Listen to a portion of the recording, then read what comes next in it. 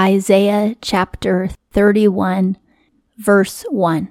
Woe to those going down to Egypt for help, and on horses lean, and trust on chariots, because many, and on horsemen, because very strong, and have not looked on the Holy One of Israel, and Jehovah have not sought.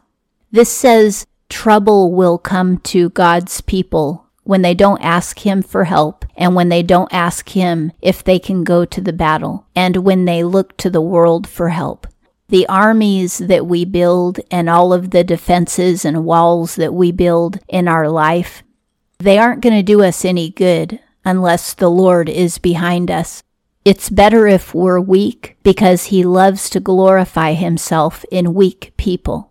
When we remain weak and trust in Him instead of trying to do everything from a worldly perspective, we will be protected.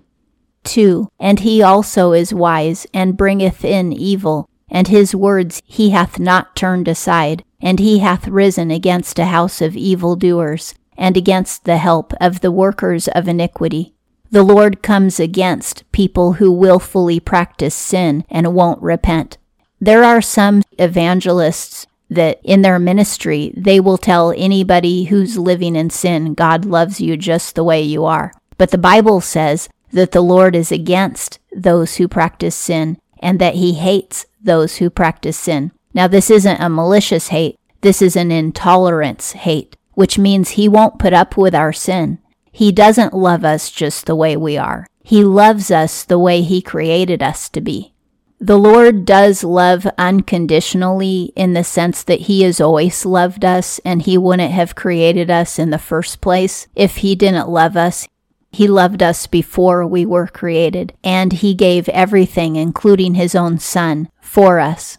That is definitely love. He loves everyone, but He isn't friends with everyone. So we aren't saved just because God loves us, because at one point Satan was loved. But the Lord has never tolerated Satan's sin, and that's why Satan has a future called destruction. And the Lord won't tolerate our sin either.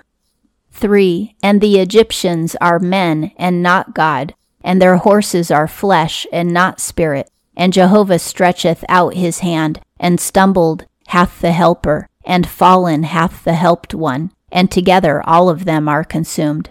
This says that if Israel trusts in Egypt to help them fight against the Assyrians, then as they're holding hands together, they will fall down together. Israel is commanded to trust the Lord only, and not to ask the devil for a favor by going to the world and asking the world for help. 4. For thus said Jehovah unto me, as growl doth the lion, and as the young lion over his prey, called against whom is a multitude of shepherds. From their voice he is not affrighted, and from their noise he is not humbled. So come down doth Jehovah of hosts to war on Mount Zion, and on her height. Just as a wild lion would not be afraid of a whole group of shepherds trying to fight it to protect the sheep, the Lord also will not be afraid of anyone. He will fight on the mountain of Zion, which is in Jerusalem. Jerusalem is surrounded by 3 narrow valleys. There's one valley in the center, and then there's 2 valleys, one on each side of Jerusalem. The palace and the temple and all the important places in Jerusalem are on a mountain. They're all above those valleys. And that's why Zion is a mountain. 5. As birds flying, so doth Jehovah of hosts cover over Jerusalem, covering and delivering, passing over, and causing to escape. The Lord will cover over His people and make them invisible to the enemy so that they can escape. Not only in Bible history has He allowed His people to escape the enemy, but also in your history and in my history personally. There's been many times where the Lord has saved us from the enemy. Even when our lives were damaged, it could have been a lot worse if the Lord wasn't covering over us. 6. Turn back to Him from whom sons of Israel have deepened apostasy. This is a call to repent from apostasy. There's 3 ways that Christians can sin. 1 is when they aren't backslidden, but they might occasionally fall in a certain area, like holding a grudge against somebody, or not being kind, or failing to share the gospel when they had a chance to. Those are all ways that Christians sin when they aren't living in sin. Those are isolated incidences that come up in a Christian's life, and the Christian does have to repent and get back on the straight and narrow path with Jesus. Then there's the backslidden Christian who lives a lifestyle of sin. They might be living with a boyfriend or girlfriend, or they regularly tell lies to coworkers in order to not get in trouble on the job, or they have some sort of addiction, or they're codependent and they're serving a person instead of serving the Lord. Or they could be submitting to false doctrine and religious leaders instead of submitting to Jesus. That person needs to repent from lifestyle sins that they're doing on a regular daily basis, the same sin over and over.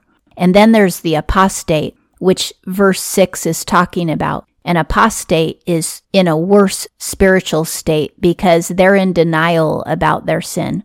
At least the Christian who doesn't live a sinful lifestyle and the Christian who's backslidden, both of them know when they've sinned, and both of them feel ashamed about sinning, and they don't like knowing that they have sinned.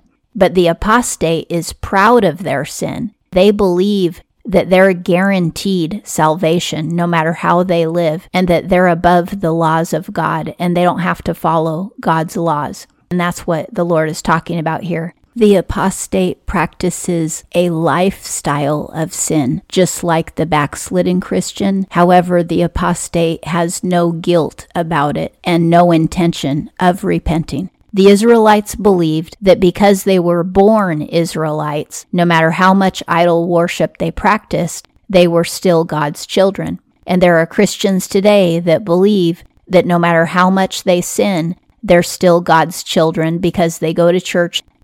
7. For in that day despise doth each his idols of silver, and his idols of gold, that your hands have made to you a sin. The Lord says a day is coming when I will judge you so harshly that you will despise your old sinful lifestyle, because you'll know that you brought all of this judgment on yourself. When I became born again, I mourned for a long time over my past sin. It was so hideous to me, and it still is when I think of it. It really bothers me that I wasted so many years practicing evil. Well, that's how God's people will be when they repent. They'll be sorry for what they did. 8. And fallen hath Ashur by sword, not of the high, yea, a sword, not of the low doth consume him, and he hath fled for himself from the face of a sword, and his young men become tributary. Ashur is a name for Assyria. This says that the Assyrians will die by a sword that doesn't come from man. That sword will come from God himself. And in 2 Kings chapter 19, that's exactly what happened. The Lord's angels came and killed 185,000 Assyrians in one night. And it wasn't the Israelites' sword that killed them. It was the sword of the Lord. When it says your young men will become tributary, that means that they will become servants to the Israelites.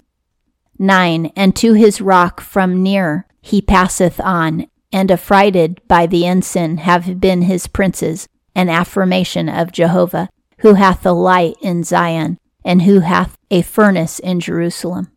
The Assyrians will be afraid of the battle flag of the Israelites, and they were. That night, they became so confused and afraid. Not only were the angels killing them, but they started killing each other. They were killing their own fellow soldiers because they were so confused.